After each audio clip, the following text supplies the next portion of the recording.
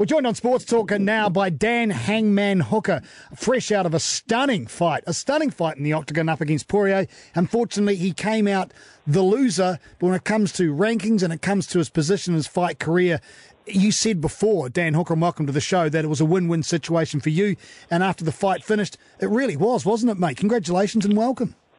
Thank you very much. Yeah, well, not many people... that kind of demonstrates how the fight went down. Not many people lose a fight and maintain their spot in the ranking. So, I appreciate still being where I was before the fight. So tell us about the fight. We'll talk about the future shortly. Obviously, you're still in quarantine now as well, which must be pretty tough for you. But fight-wise, there must have been, I think it was the end of the second.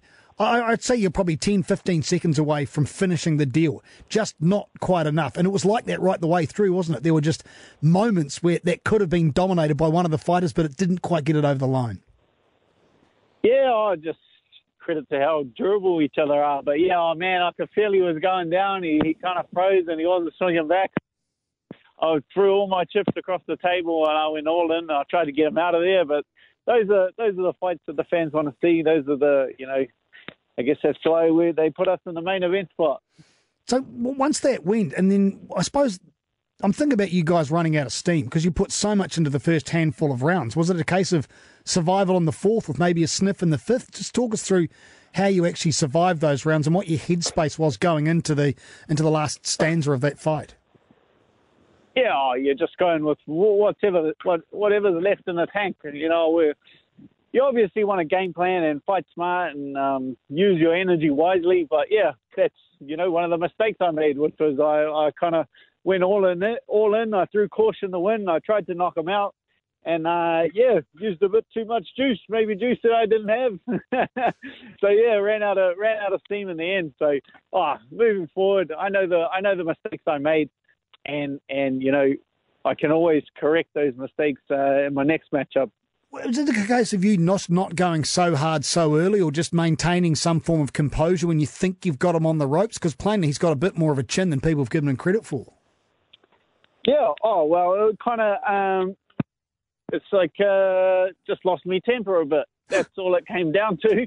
You start getting too many times and the other guy starts pissing you off. Well, then you I left the game plan alone for a half a round or a couple of minutes, and it cost, but almost got him out of there too. So it's you're kind of picking your poison. It's a bit like that classic Mike Tyson quote, isn't it? It's all very well to have a plan until someone punches you in the face, and then suddenly it goes out the window, doesn't it? Yeah. Well, most people it goes out the window, but I think to me it just pissed me off. So I started standing my ground a bit more and swinging back. You've got to be, I presume, Dan Hooker, the Hangman Hooker, is joining us on the program, a UFC fighter, ranked 5 in the lightweights. The grapple that you went through and the positions that you found yourself in and got yourself out of, you'd be pretty pleased, I'm presuming, in your wrestle coach about how that transpired out there, crushed in the corner of the octagon. Yeah, it's a battle of energy systems at that.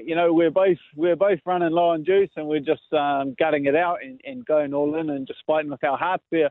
But it's just a good survival instinct because he was, always attacking me with submissions, throwing up submissions. He was a hard guy to keep a hold of. So, he's definitely a world-class fighter, but I think I definitely proved that I deserve to be in there with the likes of Dustin Poirier and guys on that level. And when you talk of him, you could just throw out, there are so many fighters in that division that put up great scraps. It's probably the most concentrated and powerful division in the UFC at the moment. Is that a fair thing to say, Dan? Oh, yeah. Well, that's the fights I'm looking at. Any fight with a top 10 opponent in this division is going to be like that. It's going to be a 5-round dog fight where both guys are super well-rounded, both guys are fit, both guys are strong. So it's just the kind of fights I've got looking forward to me for the rest of my career. Well, there's so many of them then. That's what I'm saying, Dan. There are so many athletes at that level in that division right now. There's no easy beats. There are so many title perspectives in that division, which is what I think we're all liking so much about the way it's playing out.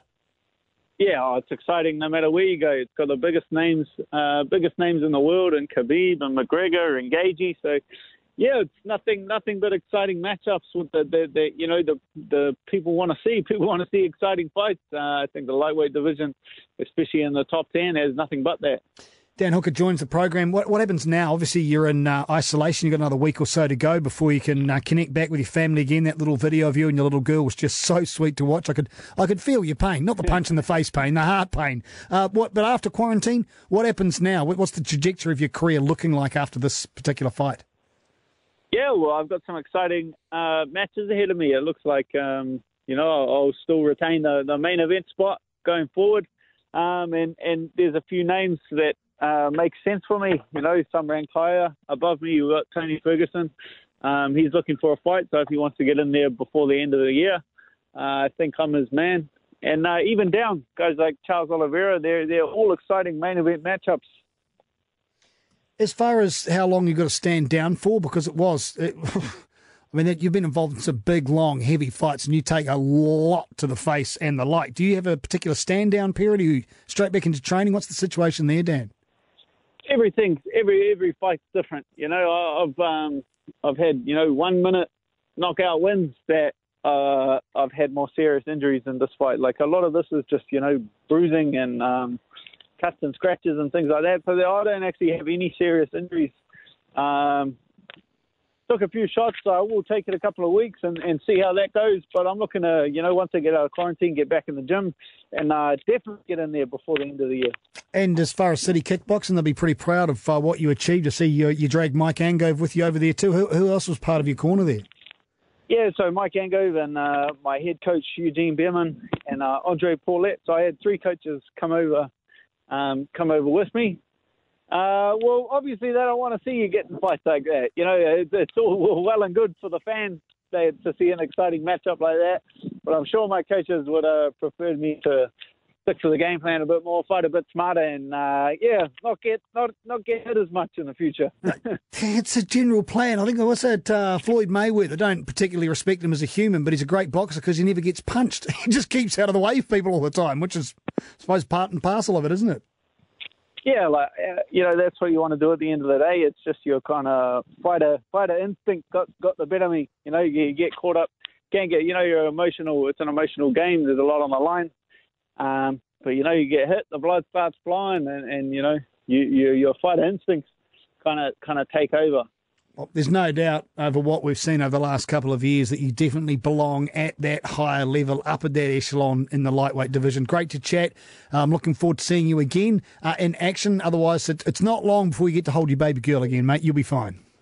Cheers, mate. I appreciate the time. Thank you.